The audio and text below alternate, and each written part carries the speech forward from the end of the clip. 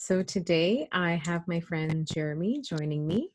And Jeremy recently posted actually two essays about on the website www.aartysana.com, so artisana.com, and both of them revolve around the topic of Buddhism. His essay is titled Buddhist Concepts for Dealing with Challenging Times, and then he has another post that talks about, it's titled The Reincarnation Debate. So the theme for today is really just to talk about the themes in the essay Buddhist Concepts for Dealing with Challenging Times. So welcome, Jeremy. Thank you for having me, Sana. You're very Great welcome. intro. Thanks. So yeah, why don't you, if you wanted to give us a background about what motivated you to write this essay? Sure, yeah. I think one of the core ideas of Buddhism, going all the way back to the beginning and the early stories, is how to handle suffering, right? So the idea, one of the central ideas in Buddhist philosophy is that all suffering can be dealt with if you have the right mindset. And all suffering is somewhat of an illusion, or is not something that you should become too worked up with. Mm-hmm. This is something that I've known for a long time, about the idea that in my life personally, I've been able to alleviate a lot of suffering by studying these philosophies. So obviously in mid-March, most of the world changed a lot, right? People were losing their jobs. Many people were losing their lives. There was this whole fear, and the pandemic sort of gripped us. And obviously the world was consumed by a lot of suffering very quickly, and it was very intense. So around mid to late March, I felt like, I knew how to deal with the suffering of the pandemic. It was easy for me because I understood these concepts, but I felt like a lot of people couldn't deal with the suffering, or didn't know how to deal with the suffering. So I had the idea of, why don't I try to distill Buddhist ideas in sort of an easy to understand way that also kind of covers a broad section of the philosophy, to help a lay person with no background in the philosophy at all, to sort of read it and find better ways to deal with their suffering, or understand the suffering caused by the pandemic, or anything for that matter, in a more productive way. And I was really happy to read it when you did share the essay the first time. And I thought, how timely for you to write such a piece. And I'm one of those people that I don't know anything about Buddhism, from other than the cliches that we all know about. I don't know, words that come up in my mind like Zen and someone who's just meditative and mindfulness.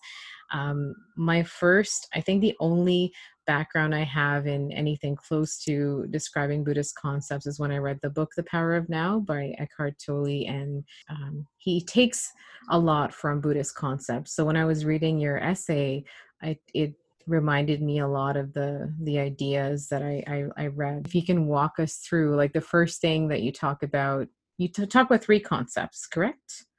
That's correct.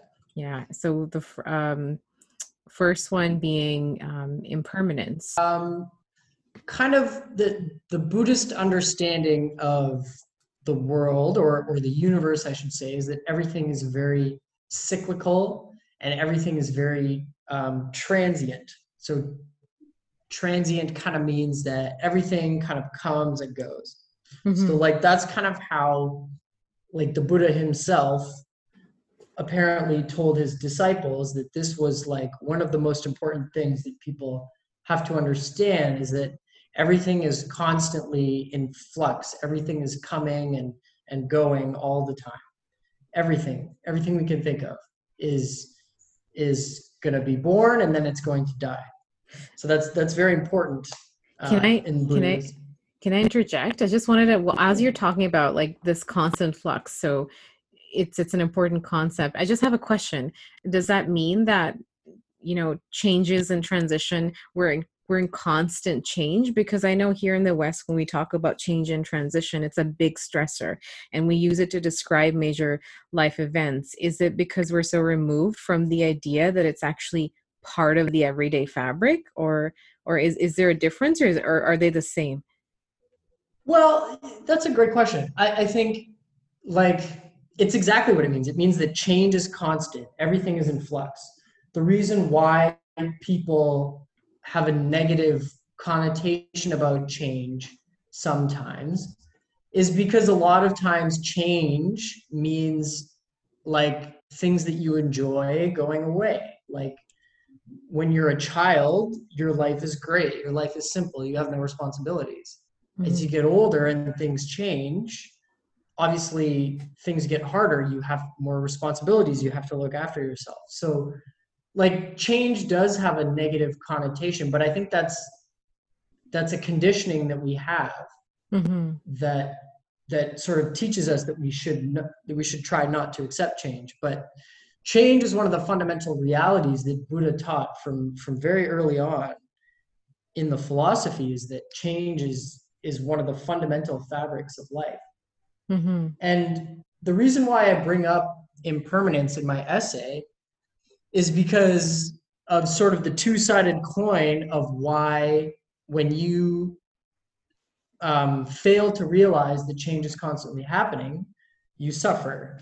Either the good things that you want to last forever go away, or you just can't imagine the bad things happening now ever being gone. Hmm. So those two perspectives can help you deal with a lot of pain. Like a lot of times we wish that things were just like what they were before, like when I was in university, I would just hang out, I would go out on weeknights and everything was great and I didn't have to stress about everything. And we've And heard them about high now, school as well. Back in yeah, high high school, school or yeah. whatever. I mean, my high school kind of sucked, but I'm sorry. every person has their own time in their life that they miss, right? Yeah, Like yeah, things could be like that again. You yeah. get nostalgic. But it's everything changes. And then on the other hand, too, there's things that we have right now that bring us joy. And when those things are threatened, that can be terrifying, depending on what those things are. But it could be things like the value of your house, or maybe even like a nice diamond watch that you have or something. Or your job, But all these, I'm sorry? or your job, right? Your job, yeah, everything is in flux, Hmm. but we don't want them to be, because it means that things that we enjoy will be taken away. Hmm. So the thing, like when a lot of people think about Buddhist monks, right, they think about people who deprive themselves of a lot of material pleasures. Like the monastic life typically involves just sitting in a monastery all day meditating. They don't have toys, they don't have movies, they don't have all these things that we have that entertain us. Hmm. And the reason why the philosophy kind of went down that route is because they believed that all these positive experiences cause attachment. Hmm. But the truth is that everything is constantly in change. So my interpretation of the philosophy is that depriving yourself of any enjoyment, like especially in Thailand, a lot of these monks, they don't even have shoes. Their only possession is their robe and a bowl that they use to eat rice, which is pretty much the only food that they will eat. Hmm. So, but I don't think you have to deprive yourself of material joys Hmm. to uh, really benefit from the philosophy. If you can just see your material joys for what they are right now, Hmm. enjoy them, but still understand that everything is in flux, everything is coming and going all the time. Hmm. So when these things go away, you have to accept that, because you try to fight it, you're fighting against a fundamental force of nature. Right. And to Mm. just to limit that attachment, or to realize that as you said, the impermanence of everything around you. So and that's interesting that you brought up the fact how these monks limit their material possessions, and obviously that's one end of the spectrum, but one doesn't have to go to those lengths. And we have a very stereotypical view of what it means to embrace impermanence. Like I would picture, or people would picture, a minimalist apartment or with nothing in it, or then I think we're just so used to labeling and putting or speaking in absolutes that we forget the gray area. And as you put it, right, like you don't have to deprive yourself of anything as long as you understand the need to not attach to something in a way that will cause misery and a lot of suffering if you lose it. Exactly. Exactly. But there is a slippery slope, like attachment. So the two pillars of Buddhist understanding are non-attachment and compassion. If either of those two things become out of balance, you have problems. If you have too much non-attachment but no compassion, you can become very apathetic, and you can just be kind of miserable and cruel because you don't care about anyone. You know that nothing lasts forever and we're all going to die, so nothing matters. So that's the other hand. And then if you have too much compassion Mm-hmm. without any non-attachment, you can become like an empath, and you can just be stressed all the time because there's so many problems in the world that you're just too compassionate, but you can't unattach from the fact that all the pain that's happening is going to be gone. So the idea is to have those two skills fairly even, then, like a moderate level of compassion and a moderate level of attachment. Um, I don't know if skills is the right way of looking at it. I think I would just call it like understandings. Mm-hmm. Is I mean, and it's about being moderate in either of them. I Mm-hmm. actually think it's about maximizing both of them. Mm-hmm. You shouldn't try to moderate your compassion, and you shouldn't try to moderate your non-attachment, because like the more you have of those things um, in tandem, the better off you will be. Okay. Okay. I didn't realize that those were kind of interrelated concepts, compassion and the non-attachment. So that's quite interesting. And that, I guess, well, what level are you then?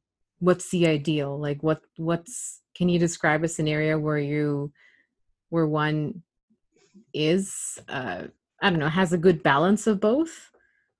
And I think, would that lead to the second one, or no? Like, no, nirvana would be something different. I'm thinking.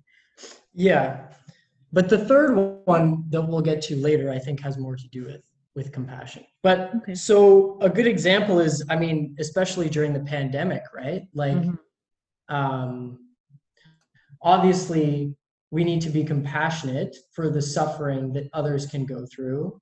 Mm-hmm. Maybe if it's people that are elderly or people with underlying health problems, um, we should be, careful. We should understand that there is a lot of suffering caused by the pandemic. But at the same time, if somebody is overcharged with compassion and they're reading the news all the time, they're going to be extremely stressed out, because there's just everywhere you look, there's more death and suffering and economic hardship that Mm-hmm. it's just like you can't, it'll just drive you crazy.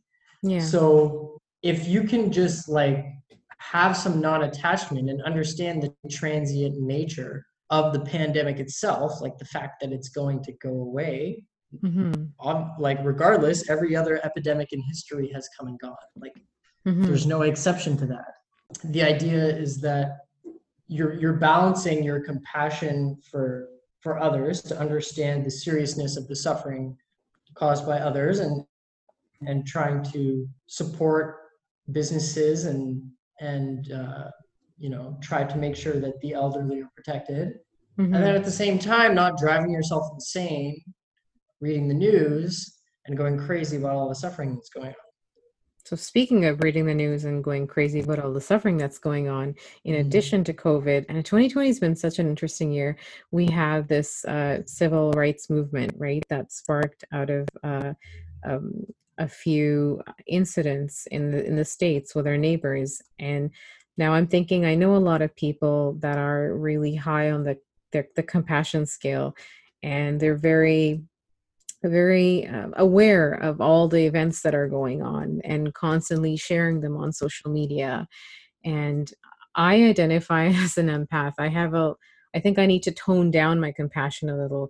So as a result, I do try to stay away from social media. But how do you deal with then, or come to grips with the transient nature of, I suppose, racism? But because things like that never really go away, but if you're like a millennial or someone in this generation that's using social media a lot, that's constantly getting bombarded by people reporting all these deaths around you, and that really gets to me. So personally, I struggle with that, and that's one of the big reasons why I keep away from social media a lot.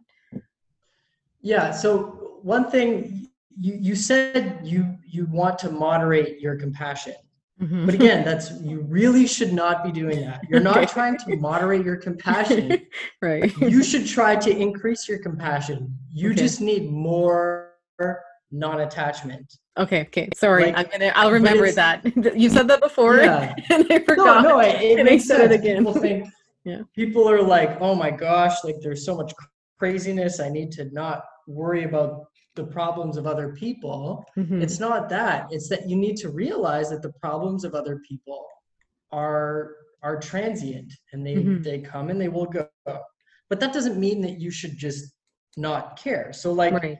obviously systemic racism is a big problem in the States. Like, and that's something that, we can all think about trying to solve this problem. Like we can still use, like we have a lot of compassion for the problems that minorities experience, not only in the US, but anywhere in the world because of Right. history. Hmm.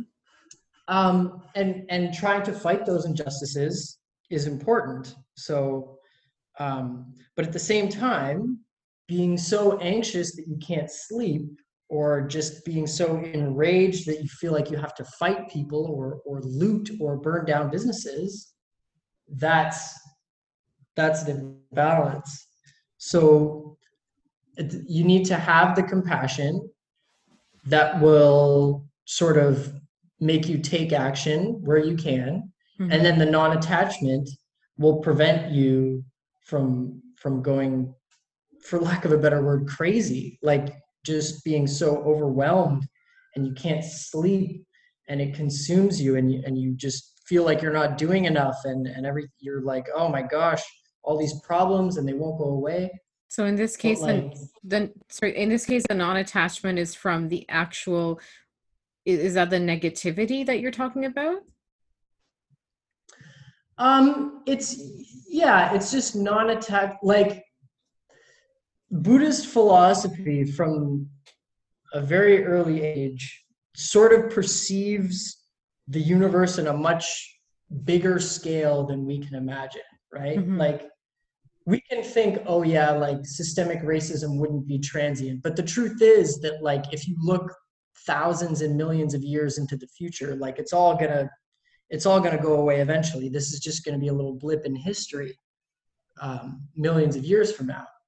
Hmm. So like when you just think so big, you can sort of be non-attached Hmm. to these horrible things. But if you're also compassionate, you understand, yes, there are people living right now that are going through problems. So we should figure out ways to sort of fix them. Okay. Okay. So yeah, so to look back in history and look at the problem relative to, not only I'm thinking what you said on how it would be in the future, but how far we've come in the past, from the past as well. Um, that could shed light Absolutely. on. Yeah. I mean, obviously, 100 years ago, 200 years ago, like obviously racism was much, much worse in the Hmm. United States before slavery was abolished. So yeah, we've still come a long way. That doesn't mean we should celebrate and act like racism is over, but Right. that's just another perspective. Right. No, I understand. Um, Mhm. so I think that brings us, I guess, I'm thinking looking at the second concept that you talked about. I don't know how to pronounce it. Samsara? Sam, Samsara, yes. samsara and nirvana.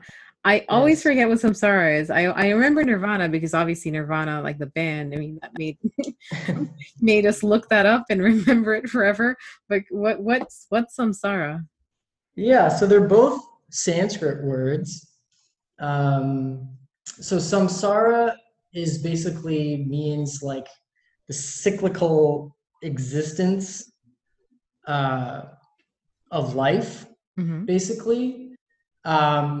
So it's like the idea of like being born and then you live and then you die and then you're born again and then you live and then you die. It samsara kind of has a negative connotation because samsara is where we experience pain. But samsara is what's happening to us right now. We are in samsara because we're alive, basically. Any life that we see around us is in samsara. Okay. It doesn't really have an English equivalent because obviously Western cultures don't really talk much about reincarnation. Mm-hmm. But Like for us, life and death, it's very linear, right? As opposed to cyclical. yeah, yeah. So yeah, samsara has a negative connotation and it has like a very cyclical connotation. So it kind of has a connotation of something that keeps happening over and over again. Okay. And And that's how they see life or death. And then nirvana is kind of it gets real when you get really into it, it gets very complicated. There's like different types of nirvana, there's different levels, there's like all these different ways. There's like also like 7 different samsaras. Like it gets really complicated. But samsara or nirvana, sorry, is the idea of what happens when you die and you sort of have the enlightenment to not return into samsara. So you kind of stay in a place where there is no suffering, there is no pain. So the one of the first things that people learn about Buddhism is something called the Four Noble Truths. That's kind of like Buddhism 101. mm-hmm. So the first one is that life is suffering. Life is full of suffering. If you live, you will suffer no matter what. There's nobody that lives without suffering. Mm-hmm. 2 is that suffering is caused by craving or desire. So we suffer when we desire for things to be different than how they are. The third truth is that nirvana exists. There is such a state that there is no suffering. And then the fourth noble truth is basically the path of how to get there. Okay. Well, the first contrasts quite a lot with the third, no? Um, yeah, they're meant to be kind of parallel, right? One Right. is there is suffering. Right. 2, this is what causes suffering. Right. 3, there exists a place, if you will, where there is no suffering. And Mm-hmm. 4 is how you get there. Okay. Okay. I see. I see. And I guess would that be I don't know the Western equivalent to I don't know when I say Western I'm just maybe alluding to Abrahamic religions Mhm. afterlife would that be like life on earth versus afterlife like life on earth is samsara and afterlife would be nirvana. Yeah, you could think of it as heaven, like it's pretty analogous to something that you would think of as heaven. Mm-hmm. But the reason why they understand it a little bit, like we can sometimes imagine heaven as like a place where it's like, I don't know, it's always sunny out and it's 22 degrees and everyone just has martinis all the time Great and we never temperature have to go there. to the bathroom or like just like this idea of like a worldly Utopia. perfection. Yeah, okay. Yeah, but nirvana is they very much has to do with like you're not experiencing anything. You're not attached to anything. You're just you're just like being. Mm-hmm. I I guess it's mean, not. nobody has ever described what nirvana is actually like, but the idea is that it's a place where you don't have all these attachments that we have in life. Hmm. It's a place of, I suppose, enlightenment where one is actually physically removed from their body. Yep. Is not is not experiencing any craving or Hmm. desire. That's why, like, so Buddha himself, he said that the worst craving of all Mm-hmm. is hunger, because you have to eat. If you don't eat, you will die. So hunger is the worst suffering of all, because it's the one craving that you have to satisfy, Hmm. or else you'll die. Like, you'll starve to death. Mm-hmm. That's the idea, that you're always going to be suffering in life because eventually you're going to get hungry. It's interesting you brought that up, the hunger part.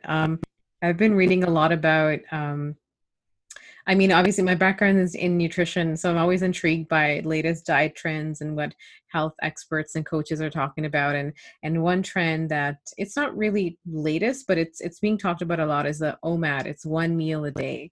It's when people just eat once and that's it. They just forget about it. And people are you know, people that support OMAD are saying it's just so liberating. It's because sometimes I'm thinking like people think that, oh, I need to eat 5 meals a day or I need to eat 3 times, as opposed to just listening to your body and eating when you're hungry.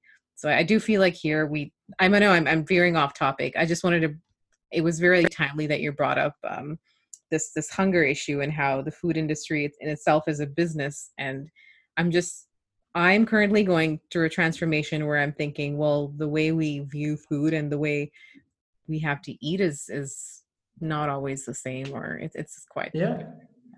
I mean, it's interesting that you bring up the food industry, because I think that a lot of, businesses, they benefit by creating desire, Mm-hmm. right? Like, that's what Right. advertising is. That's what a lot Right. of big businesses want to do. They create desire. Right. And that desire in itself creates a suffering for people that they didn't even know that they had, that Hmm. they think will go away if they buy a product. The idea that Buddhism teaches is that it's not the lack of the thing that makes you suffer, it's the desire for it. I Hmm. mean, like, little kids, like, I could say, like, no kid wants an Xbox unless their friends have Xboxes. Like, a kid might suffer because they don't have an Xbox if all their friends have an Xbox, but if they don't even know what an Xbox is, they're not going to suffer because they don't have an Xbox. They don't care. They don't even Right. know what There's an Xbox is. And in a world where we're constantly bombarded with advertisements, even on the stairs, in between the steps, how do we manage that desire? How do we manage the fact that, I don't need something for me to be happy? Because you hit the nail on the head with advertising. I even asked you, I was like, are you in advertising? Like it's creating I am. Oh, okay, there you go. Okay, I'm remembering a line from Mad Men where Don Draper is saying, describing, I think, what is he saying? Like, it's happiness, or what are we selling? We're selling happiness. And he's describing all these desirable imagery and so forth. So that really reminded me of that. But in a world where we're constantly bombarded with so much, uh, you know, in quotations, desire, right? How do we how can one manage to abide by this very principle to minimize it? I think it comes down to practice. I think a lot of it is being able to generate your own happiness Mm-hmm. through, like, meditation, or even simple things like, I don't know, watching a sunset, or even hanging out with your friends, or a hug. So learning to appreciate simple things Mm-hmm. and can make it much easier to be happy, because simple things are a lot easier to achieve than sort of more abstract things that cost money. Yeah, and cheaper, easier and cheaper. Yeah. It is. Yeah. Good advice. Good advice. Thank you. So how it comes to dealing with suffering. So the idea is that when you die, you will either have samsara again, Mm-hmm. or you will go to nirvana. So and even though samsara is supposed to be a bad outcome in the philosophy, it's not really that bad because we're here right now. Like, it's hard sometimes, but it's not that bad. Like, Mm-hmm. I mean, we still enjoy ourselves sometimes. Like, Yeah. it's not the worst thing. So the idea is that if you think that after death you will either have samsara or nirvana, death is not something that is so scary, either your own death or the death of others. So that's, I think, really key, especially with the pandemic. A lot of people are terrified of all the death that's happening Mm-hmm. and all of the, you know, all the suffering that people are going through, like people in nursing homes who are suffering so much before they die, or people who don't get to say goodbye to their loved ones, and all these things that are very sad. But if you can think of samsara and nirvana as being the outcomes of death rather than just like a sheet of darkness, Mm-hmm. it just sort of seems a little bit, it doesn't seem as bad, you know, like if you didn't get to say goodbye to, you know, your grandparent and they were in a, you know, a COVID overwhelmed hospital and surrounded by coughing people and all that, Mm-hmm. it's like, okay, well, instead of that horrible moment and then a sheet of darkness, and you're like, wow, that horrible moment, like I wish they could have died with a glass of champagne in their hand on a beach and just died peacefully. Right. But if you think, okay, well, actually they're not in their body anymore. They're either going to come back as a little baby somewhere, or maybe another animal, or something abstract, or they will kind of go to this perfect place where there is no suffering. So it's like, oh, that doesn't seem so bad. My grandma is now in nirvana or in heaven. Great. I mean, it's sad that I don't get to hang out with her anymore, but at least she's somewhere.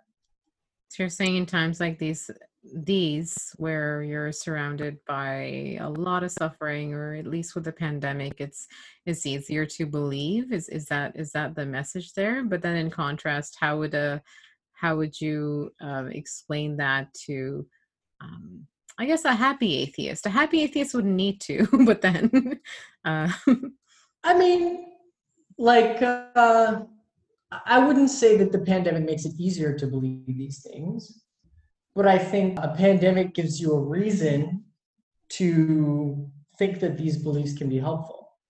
mhm, A happy atheist, this is an interesting point, right? Like, for some people, maybe the sheet of darkness that they think happens to you after death is not such a bad thing.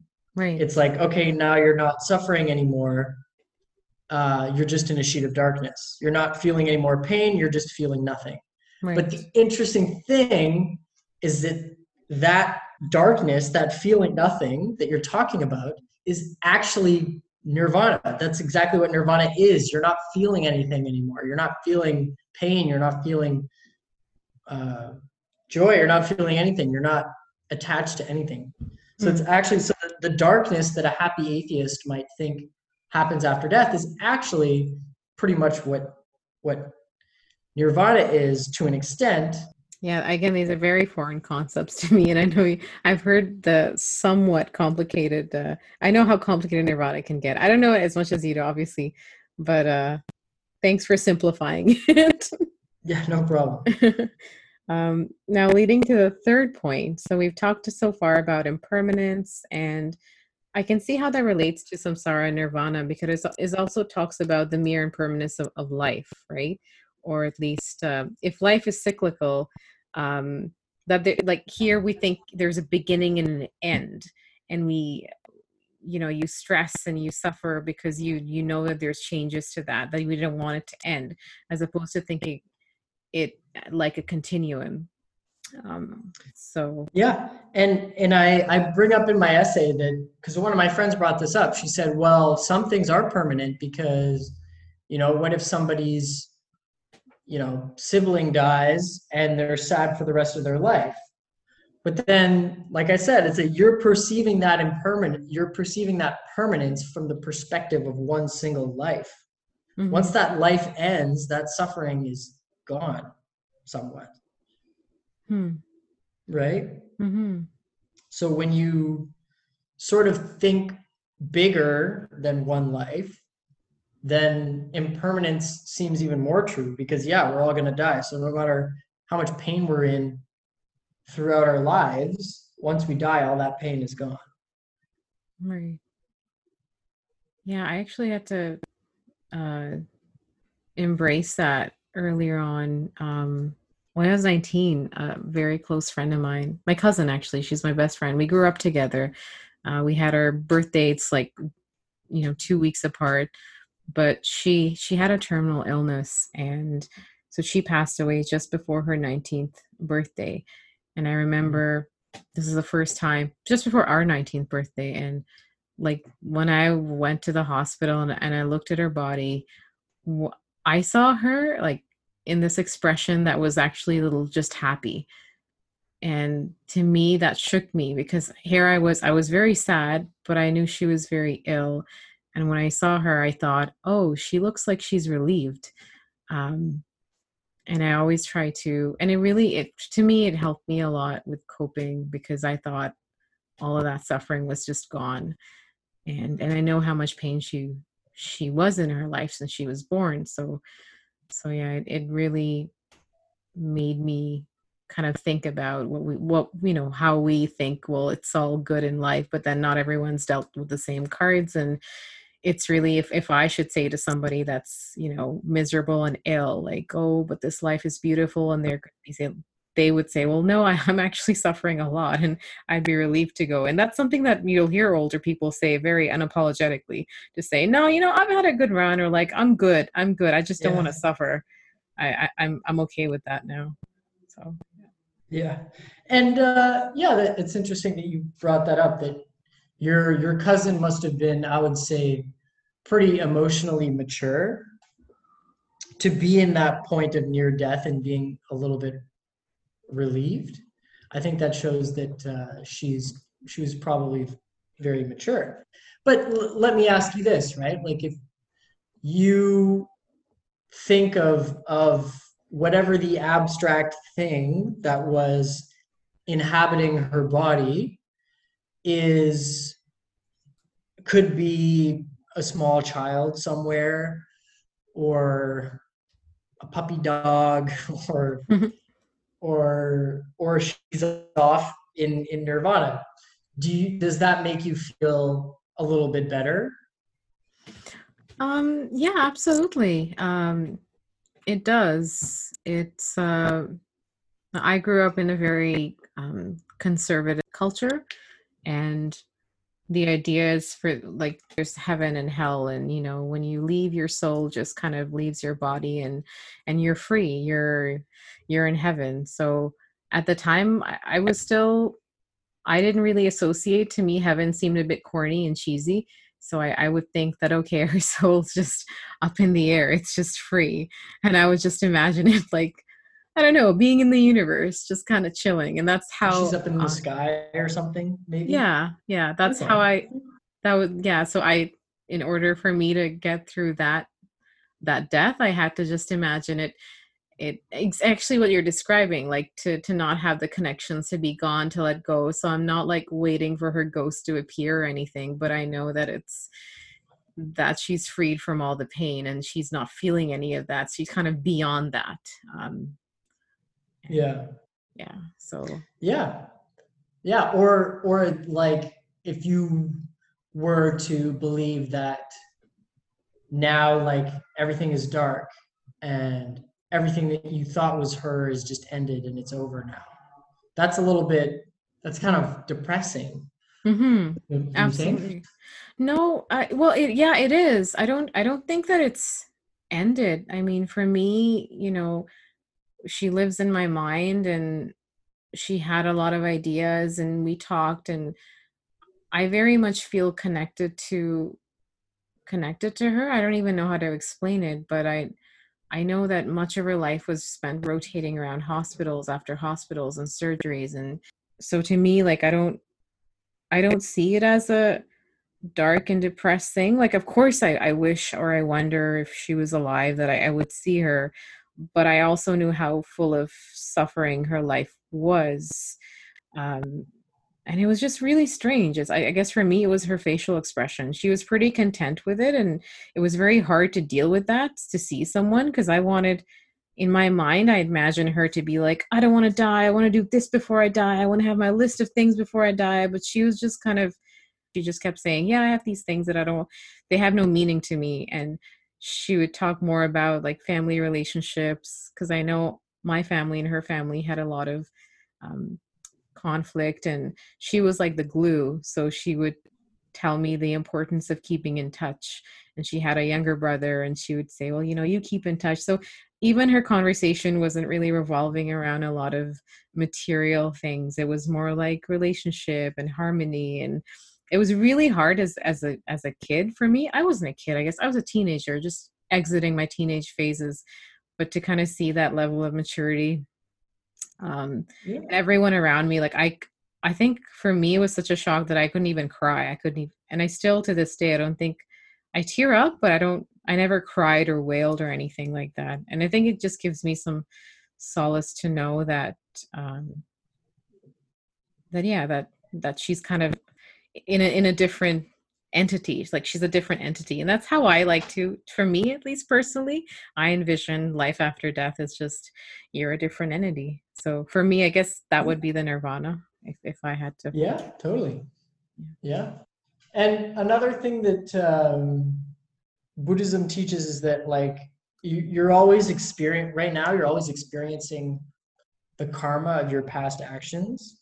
Mm-hmm. So, and then how you deal with the karma affects your future state. So, Your future state in samsara, you mean? yes, exactly. So, a lot of beliefs say that if somebody has an unfortunate life, it's not like that they were being punished. A lot of people think that karma means like if you do something bad you get punished, or if you do something good you get rewarded. It's not necessarily that. It's that like the things that you do attract the same consequences. Okay. Yeah. Okay. So the belief is that your cousin somehow, you know, had that uh she had like a lesson to learn, or maybe like an attachment to let go of, that brought about that circumstance. But if she was happy and unattached, and it would imply that she essentially resolved it with this life. She all that karma came to her, and she played with it very well, because she she ended very positively, and she tried to hold your family together, and sort of created a lot of happiness around her. Mm-hmm. So at least from my perspective, it would mean that her future states are probably going to be very positive, much more positive, because she sort of washed up something bad and turned it into something good, which will bring more good to her in the future. Hmm. That's a beautiful way to look at it. Yeah. Yeah. And makes me think of, I guess, the third concept that we're talking about, like the connectedness. And I mentioned that before. And it really sparked something in me. And I really do. I really like how you simplified it in your essay, or how simplified the simple language that you use to explain what could be very complicated concepts. And this one was really, really beautiful as I read it, the dependent origination one. I hope that everybody looks that up or comes across it, or just delves a little deeper into it. Can you explain in your own words what you mean by Yeah. origination? So dependent origination is part of a collection of Buddhist ideas about the nature of material things. So like we know that material things come and go, but Mm-hmm. the dependent origination basically tells us that all material things are interrelated with every other material thing. So like I have this cup. This is a plastic cup from A&W. So I think that there's a cup here that's just a cup that's independent. Mm-hmm. But dependent origination tells me that there are many, many other factors that created this cup. There's the materials, there's the paint, there's the fast food restaurant that it came from, there's the purpose that it has, there's what my mind thinks a cup is, there's Mm-hmm. the person who made the cup, what their mind thinks a cup is. There's like so many different factors that make it so that this cup exists. So this cup is dependent on everything else. Does that mean So other that's, people yeah. too? Other people, yeah, absolutely. Other people, other material things. Um, Mostly other people, right? Because Mm-hmm. especially like this cup comes from an idea that a person had that said, okay, somebody wants to put root beer into this cup in a portable way. And then I share that idea. I say, yes, I want root beer in a cup in a portable way. Mm-hmm. So then they, yeah, so that cup comes from many other things. Also history, right? Like in the history, people used pottery and then they became cups. I don't really know the history of the cup, but the point is that Neither there's do a I. lot of things. There's a lot of things that contribute to the existence of this cup. Right. Okay. And how does that connect to when looking at um, alleviating or reducing your suffering? Yeah, so it kind of goes into like the like when we talk about non-attachment and compassion earlier on, non-attachment is implied through impermanence, Mm-hmm. and compassion is applied through dependent origination, because dependent origination means that everything is connected. So a lot of people can think, like a very cruel person can think that I can just hurt people for my own benefit Mm-hmm. and that doesn't make a difference Right. because I'm just benefiting myself. But dependent origination will tell you that you are not independent from any other person. So when you hurt somebody for your own benefit, you're still kind of hurting yourself indirectly in the long run, or maybe you're hurting the society that you live in or something.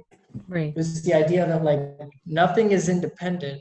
You are not independent. So everything is very like connected with everything else. So it means that compassion is very important because you realize that every other thing is a part of the same thing that you are a part of.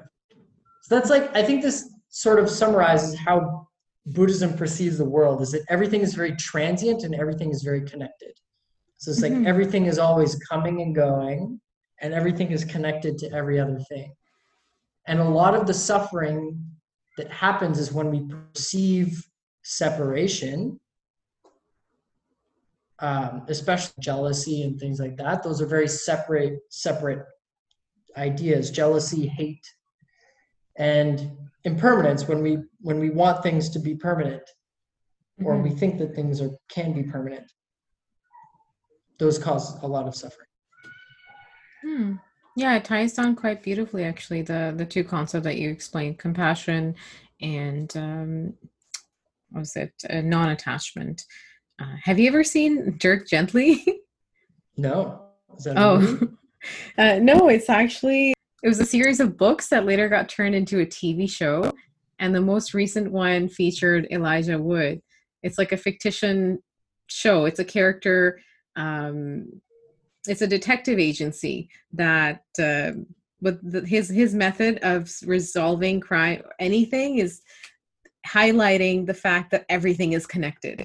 So it's a really fantastic show. If you haven't seen it, I would highly recommend um, having a look at it. It's very very entertaining. It got I was just really I wasn't happy when I heard it was canceled, but the TV show is called Dirk Gently's Holistic Detective Agency. But I just thought it was super cool how they had like the most absurd and bizarre concept, and it was actually really good writing, and in the end to kind of show how connected everything was. So anyway, I just It sounded exactly like that. I'm like pulling pop culture references left, right, and center, of course, because that's how I said. No, that sounds cool. I never even heard of that. Thanks for explaining the three concepts, Jeremy. That was a really I Oh, think it's really beneficial for, especially in times like these, for us to take a step back and look at other philosophies. I think if there's any time to do that, now is a great time. And certainly for me, um, it was just a coincidence that you decided to share this, share your essay with me. And then I thought, hey, I want to share it with more people. And then I'm like, hey, let's talk about this too, because I feel like we need to be talking about these concepts more. Um, just living here in an age where we're so connected with social media and we're sharing the bad news so often. And there's just many themes that I feel like I struggle with and I see others struggling with. And I think these concepts could be a great primer for anyone that finds themselves being overwhelmed by the things that are happening. yeah, that's an excellent way of putting it. Yeah. Yeah. Well, thanks, Jeremy. For if you wanted to check out more, you can find Jeremy's article, Buddhist Concepts for Dealing with Challenging Times, and his other article called The Reincarnation Debate. All are up on the guest feature post. You'll see them on the homepage on www.aartysana.com.